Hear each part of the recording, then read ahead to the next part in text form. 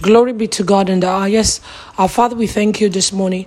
We bless you because we can never get tired of thanking you. We thank you because this wants us to praise you again. And so we lift you up. We magnify you. We return glory to you for this year already because you are the ending of the year already. You are the Alpha and Omega.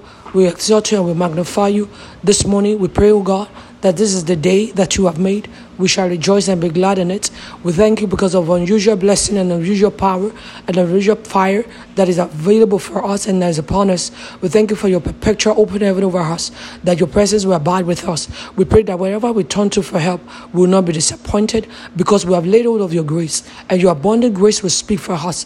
We thank you for new favor that you have given to us. We thank you for all the children and every good things you've given to us. We bring joy and peace to us. We thank you for answer prayer in Jesus' precious name. Lord, we pray that the activity that you only will approve is what will be involved this year. Be exalted, O God. In Jesus' mighty name, amen.